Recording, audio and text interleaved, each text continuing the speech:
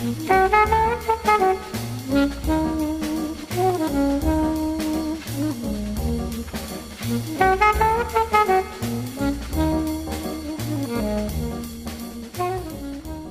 to Foreman and Wolf on Food and Wine. I'm Tony Foreman. And Chef Cindy Wolf.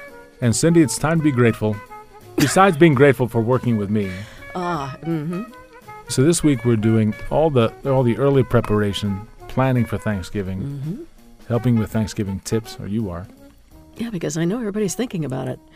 Well, I love Thanksgiving, like we all probably do, and it's a holiday that's important to our culture, and it's a great family time in our country. So I think it's, we get the best of all worlds. We get to be together, and we get to be around the table while we're together, and we are thankful at that time and remember all the things that are really important to us.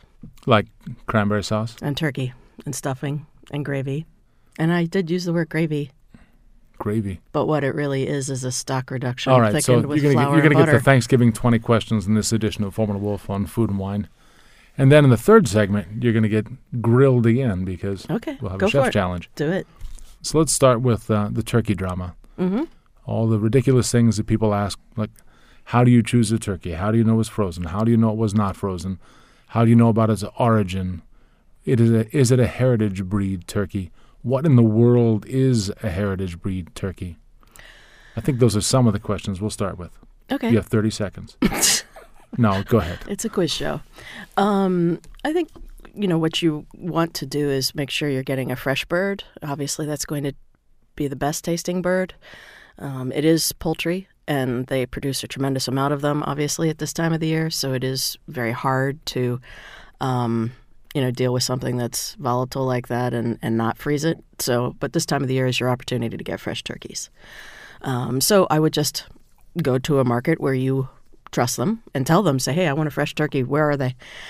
And when it comes down to it, I have, heritage breed turkeys are a thing of the recent, last 10, 15 years that this is something that came back. It's like heirloom tomatoes or heirloom seeds. Well, There's an interest it's a thing of 100 years ago. in things that are old, right, and things that were pure. And that's what's so beautiful about having something that is a pure breed is that it can be often quite excellent. And something that maybe was crossbred to look a certain way or appear a certain way, for example, like a tomato, that it would be round and red and not all gnarly and weird like what a German striper might look like as it's coming to be ripe. So with a turkey, one of the things you also want to be concerned about is whether it's fresh, but also has it absorbed water, which just adds weight to the bird. So, again, it helps to have something coming from a reliable source. And a heritage breed just, means more than anything that it's probably going to be expensive, quite frankly, because turkey is quite inexpensive, which is very nice for all of us. But there are reasons for that, which is that it is going to be an excellent bird. So there's absolutely nothing wrong with, just a regular turkey. I'll just put it that way. They can be very, very good. And it's really on the cook to take care of the bird and roast it correctly and make sure that it's nice and moist and that it's, that it's not overcooked. Once your turkey is just cooked all the way through, you have to remember the biggest thing about cooking one is that it is often a very large bird. They can weigh 15, 20 pounds, depending on your family and what your needs are. Or maybe you do two birds that are smaller, but that there's carryover cook time in such a large piece of meat. So it could continue to cook up in temperature for at least 15 minutes after it comes out of the oven, maybe even longer. And depending on how you handle it, let's say you put a whole bunch of foil all over it, well, that's going to retain the heat. So it's going to cook up even more.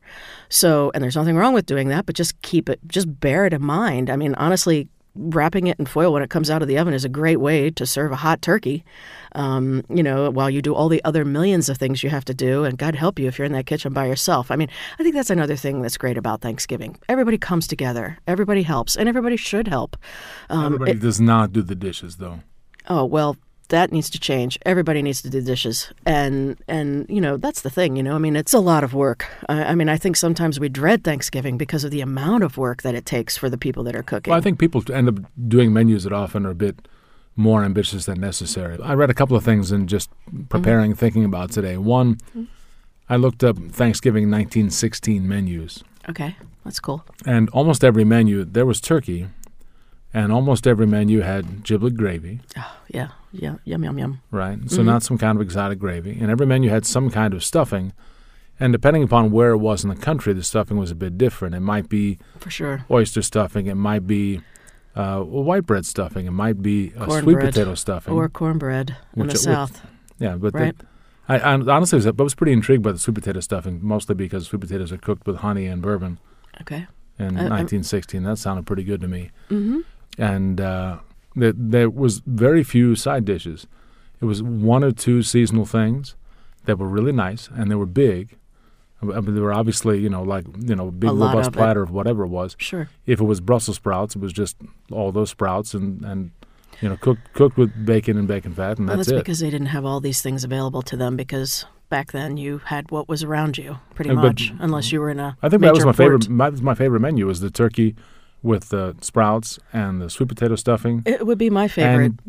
And everything else was on the table. It was on that menu, were like pickles and olives and celery, and just Oh, well, little snacky things. I mean, that's the And that's nice because that's cold. I'm sorry, I'm a chef. I'm a professional chef, and even I get daunted by cooking at home, which is was truly one of my goals with my current kitchen that I just built because I wanted to have all the work areas that I needed, but I still don't have all the ovens that I wish I had. I have 2 ovens in my house. I wish I had 2 more, or even another stove. well. How do you time 11 things to come Exactly. out correctly? That's the thing. It's just so hard to produce a big meal. And I'm with you on what you just said. I mean, maybe the smartest thing is to just concentrate on what your family's really favorite things are and just make those beautifully. And that's, you don't annihilate yourself trying to produce all these different dishes. And that combination of cold and hot is really going to save you, And No and if question. you can make, honestly, I encourage people, if you like cranberries, to make your own cranberry relish. It's not hard to do. It's actually quite simple to do.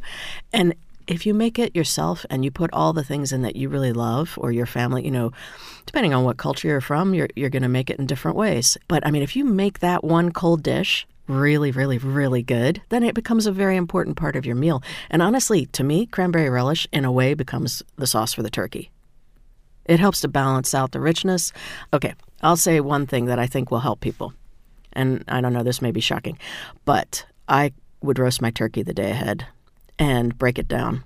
Okay, so I've talked about this before, but I confit the legs. So I cut the legs off of the bird and I confit them. Now, that has to be done the day before. Because it takes so many hours in the oven. And also, why not? Because it's going to be perfect the next day. Well, it's going that's to be ready to go. Well, white meat bird, the breast and the legs are going to have a different cook time anyway. Exactly. So I do think you always deal with the two separately, and I think that's smart. Well, most people don't. So, and I understand that. Even day of, if you were not dealing with the legs and you were just roasting the breast on the bone. Yeah, but it's a whole lot easier to get that to be moist. I agree, but what I was getting at is that if you do actually do both processes, which is confit the legs the day before, and actually roast the breast on the bone the day before, then you can undercook it. You need to leave room because obviously you have to heat it back up the next day. And the nice thing about that is when you do take the breast off the bone, after you've roasted it on the bone, you throw it on the grill. And that way you have a whole new cooking area you can work with, which is great. And honestly, our weather, I know our weather is unusual and who knows what's going to happen. But honestly, I would grill in the snow. So, but it is gorgeous outside. Cook turkeys outside. Well, exactly. I was honestly thinking about using I was wondering about should we. I don't know. There's Thanksgiving in Argentina, but there's a restaurant that has a perfectly good wood burning grill. Mm-hmm. Why would I not put turkeys on the spit above? Oh yeah, the wood fire.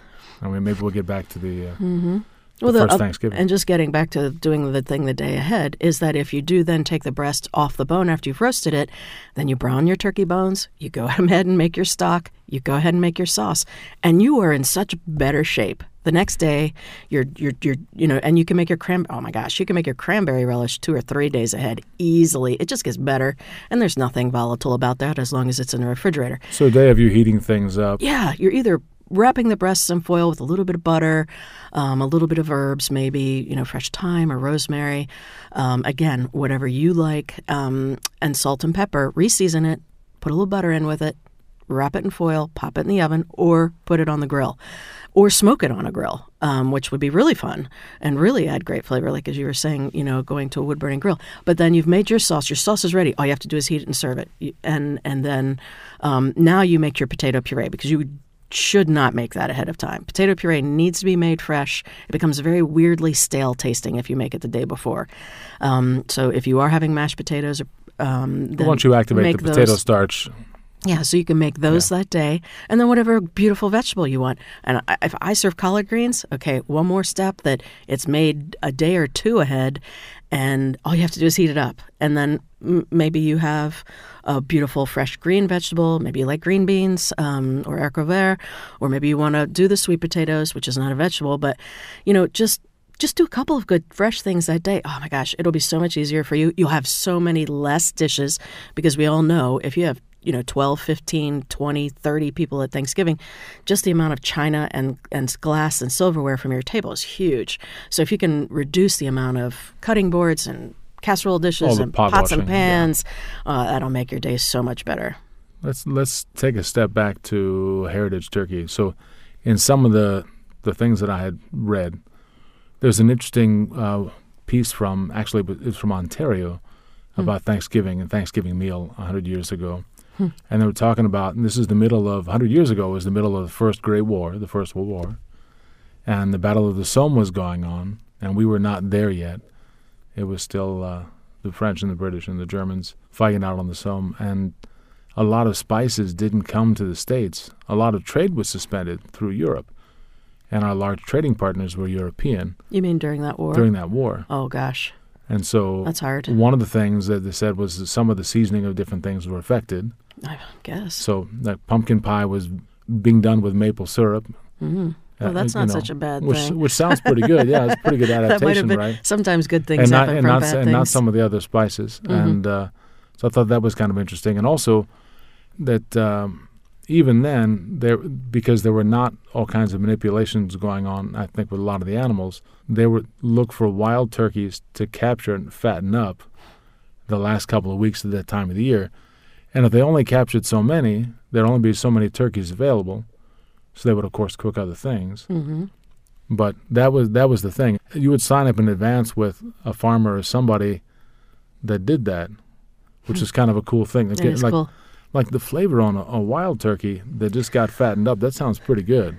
I have to tell you that I have had a wild turkey banging his beak, I guess it is, on my back door for like the last 5 months. Thanksgiving is coming. What is wrong with you, turkey? Do you know whose house you're at? Why don't you call my brother and ask him to come shoot it? You're talking about fattening up turkeys. I'm like, oh my gosh. Why don't you turkey ought to know that, why don't you pen him up? I'm not going to do that. Just pen him up. Nobody's really beautiful. And I'm surprised sure he'll eat a lot of corn. It is it is interesting. I'll come over and cut his head off. He's super, Tony. Oh my gosh. Yeah. Stop. You can pluck him. He is super lean. I really am surprised. Exactly. When you said fatten up, I'm like, man, that turkey that keeps coming to my back door is really skinny. I'm like, he must be paying attention to his Fitbit, that turkey, right? That Fitbit's telling him, get up, walk around, keep moving. He's always 10,000 steps a day. By himself. Yeah, and so he's a lean turkey. Yeah. We got to pen him up, fatten him up.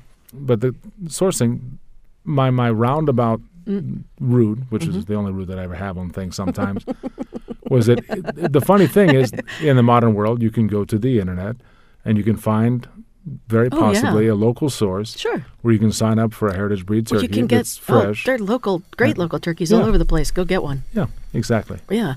All right, when we come back on Foreman & Wolf on Food and Wine, we'll stop talking about turkey execution and start talking about actually cooking it and some of the dishes that go with. All of that and more on Foreman & Wolf on Food and Wine on WIPR.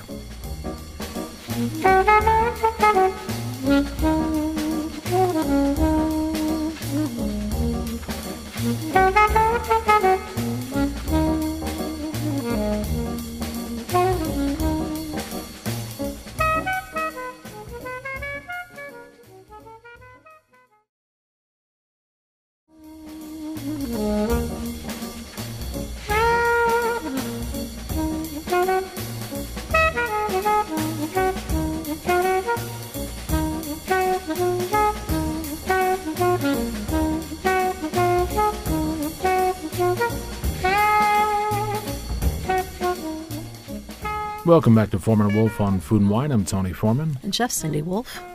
All right, so let's get into the nitty-gritty of Yes. some Thanksgiving preparations. Okay, I'm Why don't you excited. go through some of the steps Okay. and a few recipes on some of the basics. All right, cranberry relish. So when you buy your bags of fresh cranberries, which is how you make it, it's kind of fun, and actually it's also visually very beautiful. Fill up your sink with some water and cold water, and empty the cranberries into the sink, and they will pretty much float. There's sometimes little stems is on that there. the visually beautiful part? Oh my God, they're they're floating? so beautifully red. I always take a picture of it. I mean, every year. But anyway, so just kind of run your hands through there. Oh, Tony, gosh, we need a visual for this radio show. Yeah, there's no question. We don't need a visual of. I didn't say run your hands through your hair, Tony. I said through the cranberries. All right, so Work with what you got, said he. and then pull them out, drain them, and just, you're looking for cranberries that might not be nice looking, and just remove those and remove any stems. Should only take a couple minutes. Drain them, and then on the stove, in as we always say, a heavy bottom stainless steel pot, bring up to a boil. Let's say you're doing two bags. That's probably not 2 bags are probably enough actually for a family of say 10. So let's say a bottle of port. And we use the Fonseca bin something. What is it, Tony? Do you know? Bin 27. Okay, that one. So just to be perfectly specific, that is exactly the port that I use. So do you have any idea how much that costs wholesale? It's not very expensive, is it? It's a ruby port. What you want is a ruby port, which is not tannic. It's nice and fruity. And Yeah. Okay, so I bring that up to a boil with the juice of 4 oranges. So you want to juice them, strain them. I would put about 3 cups of sugar in to start, and then I put 2 cinnamon sticks in and 2 pieces of star anise. And I let that simmer, actually come up to a boil and then simmer for probably 20 minutes, 30 minutes. And then the cranberries don't take very long at all to cook. You need the spices to do their job in that liquid. Actually, I also put, half a bottle of red wine. So it's half a bottle of red wine, 1 bottle of port. use this little Côte de Rhum. It's a Côte de Rhum. Yeah, okay, that one. And once all the spices have done their job, then you strain it, because obviously you don't want the star anise and the cinnamon stick in with your cranberries. And then you bring it back up to a boil after you strained it, and you put the cranberries in, and it takes all of about 5 minutes. Now, you can either choose, once the cranberries are soft and pretty, to strain them out and reduce that a little bit, or you can let it go. I prefer to strain them out and reduce it by about 30%. That liquid. And then I check it for sugar. You may have to add actually several more cups of sugar, quite frankly, because cranberries are quite tart. Put those cranberries back in and let it sit for about 5 minutes, and then you're done. It's so good. So that's how I make cranberry relish. And that's one of the things that you can do ahead of time and just have it in the refrigerator ready to go.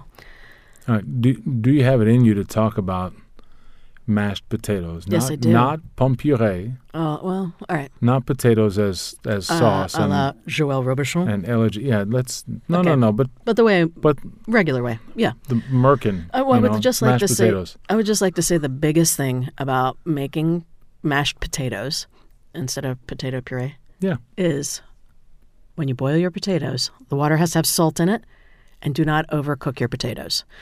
Meaning that the longer they're in there, they're starch, the more water they're going to absorb. Do you want your potato puree to taste like water? No. You want it to taste like potatoes and cream and butter. Or you can use half and half, or you can use milk. So that's entirely up to you, how rich you want them to be. And I use Yukon Golds specifically, or fingerling potatoes. Fingerling potatoes are kind of a pain because they're small and you have to peel them. And that's, if you have a lot of people, that could be very time consuming for you. But fingerling potatoes make a beautiful mashed potato. And so you cook your potatoes in highly salted water. Then you drain them very well. How salted is highly salted water? Okay, yeah. Salty enough that the water tastes like salt, but not as salty as you would make it for a green vegetable, which means it needs to taste like the sea. So not that salty. When you taste it, it tastes good. You don't want it to be so salty when you taste it. You're like, oh boy, that's, so, okay, maybe not highly salted. I take that back. Lightly salted water. And once they're drained, lay them on a sheet pan or cookie sheet or whatever you have, and put them into a 300-degree oven just to dry them out for maybe, so they, need to be evenly spaced out on that sheet pan, maybe for 3 minutes, 4 minutes. They're going to steam out a little bit of their moisture in that dry heat in your oven. So potatoes in lightly salted water, then the sauna. Right. And then take them out. And then you can do 2 ways. You can either pass them through a food mill, which is what I do, or you can do what my mom does, which is put them in your mixer. And there's absolutely nothing wrong with that. It works. Both work. So maybe not everybody has a food mill, or maybe not everybody has a mixer. So it could be one way or the other is better for you. If you're doing it in the mixer, you need to have your dairy hot. I will encourage you to use cold, solid butter. So unsalted butter, a nice fresh butter, butter that's, hasn't been in your refrigerator. When I say fresh, I mean hasn't been in your refrigerator for the last 4 months. And when I say that is because I don't want it to have absorbed odors in your refrigerator. Well, potatoes are so neutral, you can communicate them to your potatoes. Exactly. Those aromas. So if you cut your, let's say, 1/4 pound pieces of butter into little squares, so you have your potatoes in your mixer, you have your hot, I'm going to say cream, on the stove. You use your whisk attachment on your mixer and beat up the potatoes, and then on low speed, slowly drizzle in the cream into your potatoes, salt and pepper, and then begin to add the butter. You do not want to overwork them, which will change the texture of the potato. Well, look, it's so tired. And don't make them too thin. That's what you're looking for. That's why Tony's saying mashed potatoes rather than the potato puree that I make.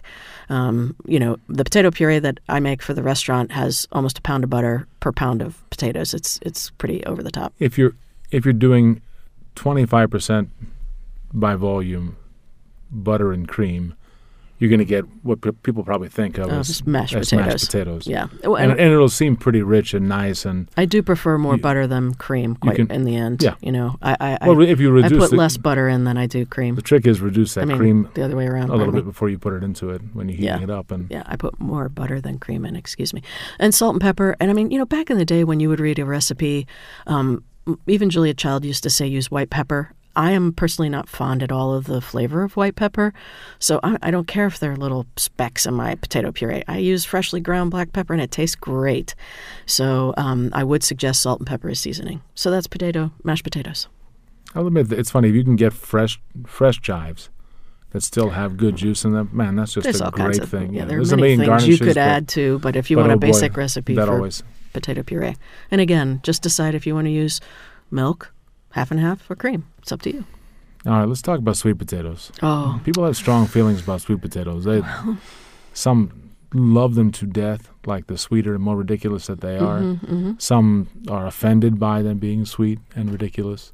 What camp do you fall into? I was reading through some of the old cookbooks that I have that are from the 1800s and looking to see if there would be any full Thanksgiving menus mentioned in them. One of the things I came across was a recipe for pumpkin, and a way that I actually cook spaghetti squash, and never ever thought about doing pumpkin this way, because typically we would either boil pumpkin or roast it, but not necessarily in the shell. And it was a very old recipe and very old-fashioned way of serving it, which is that you would quarter the pumpkin, put it on a sheet pan, put a little bit of water in the sheet pan, leave the shell on it, take the seeds out, but leave the shell on it and steam it, roast it in the oven, say 300 degrees. And then they actually I love this, and I know this is very rustic and not fancy in any way, but I love the fact that they would then just literally take those pumpkins from the oven, put them on platters, and people would spoon the pumpkin out. I love the idea of that. It feels very natural. Are you preparing for politics? Because actually, I have been thinking about it lately. In this political season, you went directly from my question about sweet potato to and pumpkin? Pivoted to pumpkin. You dealt with none of the issues, but you did it really smoothly. So, ladies and gentlemen, Chef Cindy Wolf might be preparing for a run. You never know. Yeah. So could you, I'm sorry, but I'm going to do what people struggle with doing as a moderator. Could you answer the question asked? Please give us your feelings on sweet potatoes. Well, obviously I had pumpkin on my brain. The electorate deserves to know about sweet potatoes. That's totally that's awesome. Okay, so sweet potatoes. Peel them. Savory or sweet preparation. All right. Which camp are you Peel in? them, cut them into large dice, What? Which camp? A sweet preparation or a savory preparation? Oh, savory. I don't like sweet. Okay, sweet there we potatoes. go. Now we know. All right, leave me alone. Now we know. Okay, so into water with salt. Put the big pieces of sweet potato in there. And guess what? When you take them out, you're going to rice them just like you did the other potatoes. I'm making puree. I'm making sweet potato puree. I'm not fond of big pieces of sweet potato. It's just not my bag, baby. So I'm then going to do pretty much the same treatment I would do to potato puree. I'm going to add cream. I'm going to add butter. I'm definitely adding a little bit of cinnamon. I'm going to add a pinch of cayenne, a pinch of nutmeg, salt, black pepper, and I might take it to the sweet point of saying that I would add Gosling's Black Seal rum because it is one of my truly favorite Well, rum is flavor made from profiles. sugar, but it doesn't That's add why I any said, sugar. Oh, it seems sweet on the So palate. savory, yeah. And if you did want to make it sweet, just throw in brown sugar, and you've got something seriously good. And even you could make a pie with that if you added sugar to it. So if you wanted to do a large dice prep, I would do virtually the same thing, but you're just going to do really small amounts of anything. You don't want them swimming in butter. I wouldn't add any cream, but I would just toss the potatoes out of the pan with, again, a little ground cinnamon, again, the cayenne, salt and pepper, and a little bit of butter, and serve them that way. Or you could cook them slowly in cream and do a gratin, which would be gorgeous, actually, and easy. Again, you can make that the day ahead. The potatoes are cooked in the salted water, and you could add to that water to cook. We're talking about sweet potatoes, the cinnamon to the pan or into the water when you're cooking them, boiling them, which obviously imparts flavor into the potato and does it really beautifully, actually. And then just put it in a gratin dish with a little cream and butter and seasoning, and there you go. I'm going to kick in a little quick South American because these guys are pretty good at sweet potatoes. I'm sure. So what they'll do is in pretty salted water cook the sweet potatoes. How heavily salted is that water, Tony? I would say for if it's a 6-quart pot full with probably 4.5 quarts of water. Yes. You're looking at 2 tablespoons. Thank you. Go ahead. So relatively salty water. Cook the sweet potatoes in their jackets. Cool them overnight. Next day, peel it, and very heavy bottom pan, like a cast iron pan. Mm-hmm. In could be beef fat, could be duck fat, could be butter. Okay.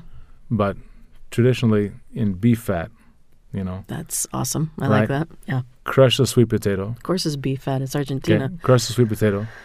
More salt on both sides. Cracked pepper on both sides. But you literally, you have that one it's already seasoned and cool. You crush it in there. You're browning it a little bit on both sides. On the side that you want to finish up before you throw it in the oven for a minute or two. Brush it with a little bit of honey. Okay. Sounds That good. is crazy good. I like the beef fat. That is crazy good. That sounds good. So the basic side dishes we talked about. We talked about collards for a second. Actually, I think we should talk Do you about want to collards a talk little about bit more. Yeah. Just Again, making collards, because that's a very healthful thing, and it is a very helpful thing to eat collard greens. it is. I really think the best way to make them, and there are many ways to make them, is with a smoked ham hock broth. So I'll just say for the restaurant, I do 24 smoked ham hocks, which is a large amount, obviously, and make 5 gallons of stock that way.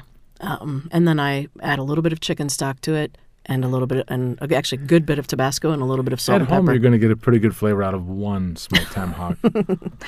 But if you want to buy 2 dozen, you can. Right. So that's the recipe. Just smoked ham hocks, Tabasco, salt, pepper. Once the stock is made, you want to be careful with your salt level because you're obviously going to draw a lot of salt from the ham hocks. And No onions? no, I don't. No, that's it. That's all. Wow. That's all I put in there. And then how long for the collards? Once the stock is strained, I cook the collard greens usually about 45 minutes. Sometimes an hour. It depends on how big they are, how mature they are. But till wanna- they're tender and not falling apart, right? Yeah, you don't want them literally falling apart. That's too far. You do want them to be very tender. And you want the broth to have obtained the flavor of the collards, and that's part of that process. Also, when I get the collard greens in, they can have all kinds of bugs on them and, stuff growing on them, so you really want to wash them very, very well in a lot of cold water, and I do pull the ribs out. Once you've gone through them, you're sure they're in good shape, they're nice and fresh, the ribs gone, then I stack them and I basically julienne them in a wide ribbon. And I think that's just nicer to eat that way. So I don't cook the leaves whole. Yeah, cook more evenly that way, especially without the ribs. Mm-hmm. You don't want to eat the That makes ribs, sense. especially All if right. they're mature.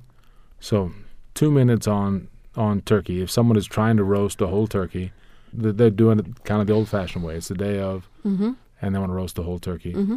I put cold pieces of butter between the meat and the skin. And, you have to get your hand up in there. Basically, you can slide your hand in You're not between talking the about in the cavity, skin between the skin and the and breast meat. Yes, and not the legs, but the breast meat. And you can also, with that butter, what I would do, a little trick, is to put a tiny bit of salt on that butter while you're kind of popping it in there, and maybe even pepper too, just because it beautifully seasons the breast while it's roasting. There are all sorts of, I do it very simply. I do it breast side up. I've seen, plenty of people talk about doing it breast side down or elevated or whatever. Honestly, I've never had a problem with a turkey roasting it on its back with the breast up. You want to do it in an oven where you are going to have a long cook time. It is going to get golden brown, and that is your goal. You want the skin to be crispy. You want it to look golden brown on the outside. You want the bird to be moist. I encourage you to not take it up. I'm almost scared to say this. Just please don't overcook. I'm not going to say a temperature.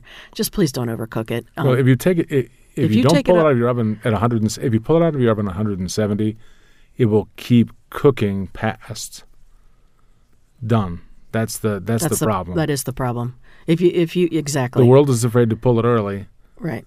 And they're not taking into account if you have, let's say, a 15-pound carryover. bird. Right. You have significant carryover cooking. Carryover cooking, which we It's talked going to keep about. cooking for most of it, most of the next 30, 40 minutes. If it's a big bird, it really is. So please consider that. That's what's going to dry out your bird. And chances dried are, turkey is not good. If you pull it at 160 and it's wrapped in foil, it's going to gently finish cooking through the carryover. And it'll be warm. And it'll stay hot. Yeah. You won't have to reheat it and make it cook even more. I don't think I'd pull it before then, but if you pull it at 170, you will have annihilated. You will, but before you serve it, you will have annihilated the breast. And also with your stuffing, I'm just going to leave it. It's up to you. We have always stuffed our. You want to make sure the inside of the cavity is clean, that you've washed the bird, that there's nothing in there. Don't cook it with the giblets in the back of the neck, which is where they usually put them. So do be careful about that. There are two cavities. There's the neck cavity and the interior of the breast cavity of the bird, or the rib cage cavity. So, and my mother always put stuffing in the neck area too, which honestly, oh boy, was that like the best part of it? Absolutely. But with stuffing, in my family, we do a very simple stuffing. My mother would always get some sort of white bread the day before and would cube it. Actually, she'd use her, what's that kind of knife called? Boy, does that bring back memories. An electric knife. Yeah. Oh my gosh. I can see my dad doing it now. But anyway, she would cut the bread into cubes the day before. She'd put it in she always put the bread in the roasting pan and just let it dry out a little bit. And then and she would actually saute her onion and celery with butter and salt and pepper. And then the next day she'd put it all together, and then she'd stuff the bird. And she also always did a second casserole dish of stuffing, because obviously we all love it. And it just doesn't taste quite as good as when it comes out of the bird. Nope. All right, when we come back on Foreman and Wolf on Food and Wine, it's a few more minutes on Thanksgiving, and then we'll get into the Chef's Challenge. All of that and more on WYPR.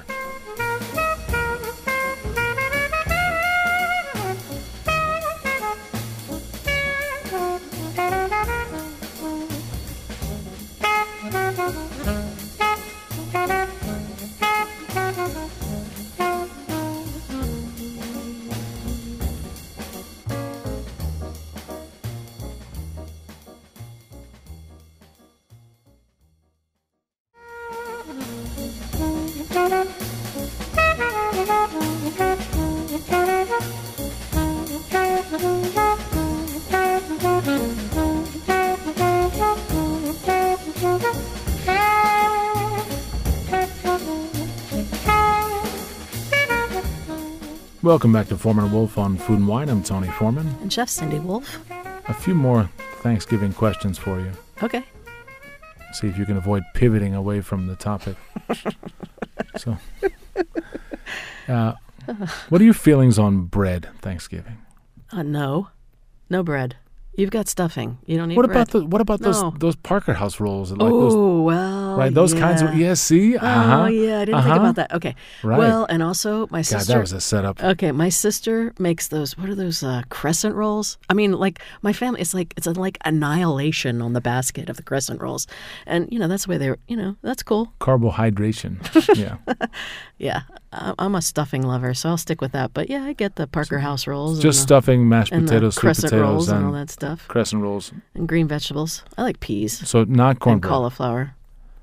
No, I mean, honestly, my family's from, Pennsylvania, so I didn't grow up on that. Although, and I can have cornbread every day at work. So Yeah, that's. See, I I'm a don't big believer in cornbread at Thanksgiving. I like it a lot. I get it. Especially like in a big skillet kind of situation. It is fun. The nice thing about cooking for one group of people instead of all night long for different people is that you can make one big old pan of cornbread in a nice, great cast iron with some good fat in there. Maybe it's pork fat that you cook it in, or maybe it's just corn oil. But maybe you took the liver from the nice turkey and and you browned it off. Mm-hmm. In a little duck fat with a little bit of onion just to season the pan, got it out of there, and then put your cornbread batter in there.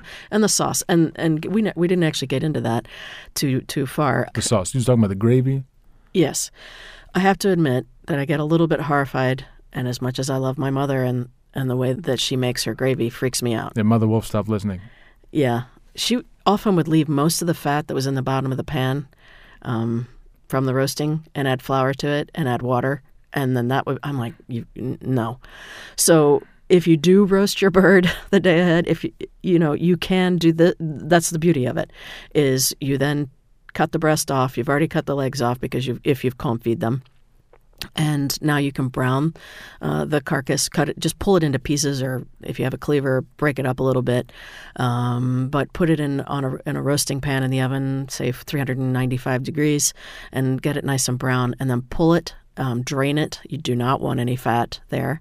And put those bones in a stock pot or a big pot with cold water, a little bit of carrot, celery, and onion. You don't want to put too many carrots in there because it is a white stock or a lighter stock, and you don't want to blow it out with the flavor of the carrots. So, maybe you put one carrot in and half a head of celery and one onion in a large dice, and maybe one bay leaf and 4 black peppercorns and maybe barely a pinch of dried thyme, and bring it up to a boil.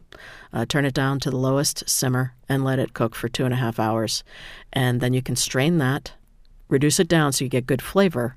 So maybe you reduce that stock down by 25 to 50% until you're happy with the way that it tastes, and then mount it with a roux, which means you bring it back up to a boil. You have now gently melted butter, and it's 1 part butter to 1 part flour, and just add a few tablespoons, if you will, of that. You have to make the roux cold if your stock is hot. Whisk that cold roux into that hot stock, cook it out 30 minutes, and you should have a beautifully thickened, really, really pretty sauce. You do want to pass it through a sieve when it's finished. So dessert? Is there going to be dessert at this Thanksgiving? I'm not big on dessert. Really? So no how about pecan you? pie, no pumpkin pie, no sweet potato pie? It'll be there, but it's not coming from me. So what are your thoughts on dessert, Tony? People love pecan pie. They aggressively love pecan pie. I think it's because it's kind of a sugar pie with nuts on it, for the most part. And people love their pumpkin pie. I'm a sucker for sweet potato pie. Okay. Right. That's a big thing for me. And the crust is a big deal on these things. It's funny. A lot of people struggle making pastry crusts, it seems like. And I think that's pretty easy to come up with a graham cracker crust that you're going to like. Oh, I like that idea. I think love graham cracker crust. That's really, you're not going to have problems with things rising or kneading or like.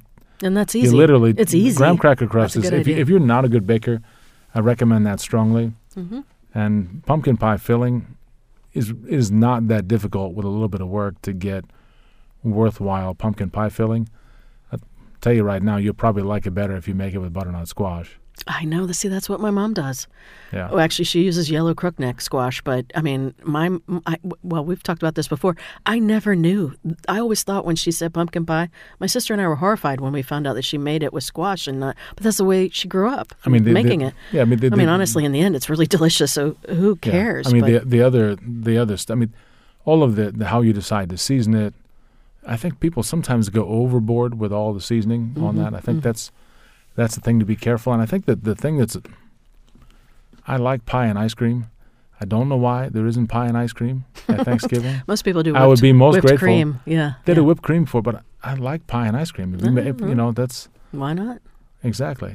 I know Ooh, that you there- could make like a sour cream ice cream or a creme fraiche ice cream for pumpkin pie. That might be tasty, especially if you use a graham cracker crust. That might be fun. You could. I would rather have something a little boozy, honestly.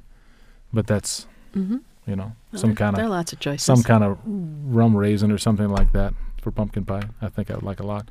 But you know what? We're down to a chef's challenge. Okay. So I think that you're going to be in deep trouble. So what's your list of? I'm going to make you ingredients deal you're with giving something me, Tony? that I'm going to make you deal with something that you never deal with Oh boy. Ever. What's that? ever. Are you ready? Yeah. Leftovers. Oh. That's Ooh, right. Fun. Leftovers. Okay, I like that. I'm up to the task. That is your situation. Oh, good. Well, I'll tell you right now. I have dealt with leftovers at Thanksgiving, and one year I made a pomegranate mayonnaise, and I mean now every year my family asks me to make it again for the turkey because my brother-in-law's from Iran, and so they have a lot of You're really talking about for cool, turkey sandwiches. Yeah, they have a really cool pantry with stuff that not everybody would have, and I have to say, so I made pomegranate mayonnaise. But you're not at your sister's. Oh, where am I? You're at your house, Oh, okay. and this is all you have. Oh, This is it. Oh, all right. Okay. So leftover Ah. turkey leg, is it confit or roasted? How are you prepared the leg? Oh, well, it'll be confit. Walnut, Swiss chard, garlic, Spanish onion. What does that say? Oh, durum wheat, eggs, turkey carcass. Lovely. Yeah. Cranberries not cooked, rye Yeah. whiskey. See, you bought a lot of Oranges, stuff that you port never wine. quite got to cooking Okay. because people do this. Rye whiskey, oranges, port wine, day-old bread, salami, yum, acorn squash, dairy, and dried herbs only. Well, that's mean, Tony. All right, so It happens. that wouldn't be happening at my house. Turkey leg. So it's confit, so it's already off the bone and it's nice and clean and ready to go. I am making a salad because that's going to be just so good. So the Swiss chard, I guess it's a warm salad since it's only Swiss chard that I have. I'm like, I guess what I'm kind of not salad are you making making? a Acorn salad. squash salad? Well, it's sort of a warm salad. So I'm going to wash the chard. I'm going to julienne it. I'm going to finely chop the garlic. Yeah. Put a little bit of olive oil in the pan. No. I'm going to put corn oil in the pan. I'm going to get the corn oil just warm. I'm going to barely toss that garlic around in there. I'm going to hit it with the chard. I'm going to pop the walnuts in there, which will be cracked and already roasted. And then I'll put the turkey leg in there. And in a separate pan, I'm going to julienne Spanish onions and put those in a super hot pan and get them really caramelized. And I'm going to put those on top. And that's it. Although I really want to add some of those cranberries. So meanwhile, I will have already cooked the cranberries and the orange and the port wine. Although I need sugar for that. So that warm salad will get garnished with some of the, and I'm not going to let the cranberries really burst. I'm going to just barely cook them so that you'll have these like crazy tart, wonderful cranberries and a little bit of that poaching liquid with the oranges and the white wine can be part of the vinaigrette on that salad. And now apparently I need to make pasta. So I have durum wheat and eggs. And what else do I have? Wow, this is getting ugly. All right, so I'm going to make a little Told pasta. you it was tough. I'm going to make a little, I really just like fettuccine. So I'm going to roll it. And the kind of the fun thing about making that is I can roll it out with a rolling pin. I can cut it with my knife. I don't need to get any equipment out. And it's a labor of love. I'm just going to do it, And so I'll make my fettuccine, let it dry, and then I have this whiskey and salami, and that's what's going to go on my pasta. So I'm going to blanch that. I'm going to cook the pasta, I'm going to julienne the salami. I'm going to put it in the pan with that whiskey and a little bit of butter. And I'm going to toss and I have acorn squash. So actually I'm going to do a small dice of the acorn squash. I'll pop it in the pan as well. Toss it all with the pasta. That'll be pretty fun. The day-old bread, I'm going to make toast points with the day-old bread. And I'll reserve some of the salami and do a little bit of bruschetta on the side, just to start people off so they have something to eat while I'm cooking. There we go. Thanks, Tony. That is not remotely what I thought you were going to do. Well, it's always nice to surprise you. Oh, yeah. Like, wow. The salad with Swiss chard. Okay. All right. Capon. Sorry, that makes me think of Foghorn Leghorn when I see capon. Stale bread, onion, celery, carrot, chicken stock, thyme, rosemary, bay leaf, peppercorn, kale and mustard greens. Okay. Green beans, oysters in the shell. Bailon, that's nice. Watercress, chorizo, oils and vinegars. Parsnips, pecans, bacon. Well, job one, sort out the capon. You're cooking at your dad's house. Oh, electric range. Okay. Capon I'm going to break down into parts because, frankly, my dad loves fried chicken. So Good. That's nice. So I'm going to make fried chicken, and I'm going to make a choice. I'm not going to serve both kale and mustard greens. That seems a little bit much. But wintertime, do I have some breadcrumb? You have day old bread. Day old bread, yeah. So I'm going to have to dry that in the oven a little bit and grind that up into a little bit of breadcrumb. I need something to coat that chicken with. So hoping that they have, I'm probably going to have to use what is likely 2% milk in the fridge, and a little bit of melted butter that's clarified. All right. Mix that Good, together healthy with people. With the thyme and a little peppercorn, and make a batter. And I know they have eggs in the fridge, so make a little batter for that chicken and get a big deep pan ready to fry it. Hoping I have oil out there. Peanut oil is nice. Canola if necessary, but peanut would be nice. Mm-hmm. But yeah, I'm going to break the capon into parts and fry that up. Chicken stock, I want to make soup. That's for sure. I need a little bit to wilt mustard greens down with. I think mustard greens is what I want. The parsnips, and I'm going to make into almost like a gratin with the bacon. Pecans, I'm going to eat them. Probably watching the football game with my dad. Sorry. Let's see. Oysters in the shell. We're just going to eat the oysters in the shell with the beer we're going to have watching the football game before any of this other stuff happens. Good. Green beans, maybe a little light pickle on those guys. Serve them as a little garnish on the table. Watercress, chorizo, that's an easy, snappy salad. So maybe with a little bit of carrot. You'd honestly just kind of even grate the carrot. So that is just kind of a fine, fresh relish on the plate. You have that and the pick of green beans as an accent. You have the nice mustard greens, hopefully with a little bit of spice to it. The soup, maybe even just, I'm going to use the stock for a little bit for the gratin and a little bit cook the greens with. I'm going to save the rest of it. And rosemary, I don't think I have anything for it. Maybe make a rosemary mayonnaise or something for that fried chicken would be nice. Mm-hmm. Have that around, but kind of old country food that I want to make with what you have here. Yeah, why not? So Sounds good. Well, that's all we have time for on Foreman and Wolf on Food and Wine. I'm Tony Foreman. And Chef Cindy Wolf. You can download this program or any other podcast from the WYPR website, wypr.org. Just go to the Foreman Wolf page and select the episode that you'd like to hear. You can follow Chef Cindy Wolf on social media. On Twitter is Chef Cindy Wolf, and on Instagram, Chef Wolf. And Tony, I hear you have a Twitter account now. A Twitter? No way. There is, however, Instagram, as shocking as that is. The real Tony Foreman. Versus the fake one. I think there's a faker out there. So the real Tony Foreman is the Instagram.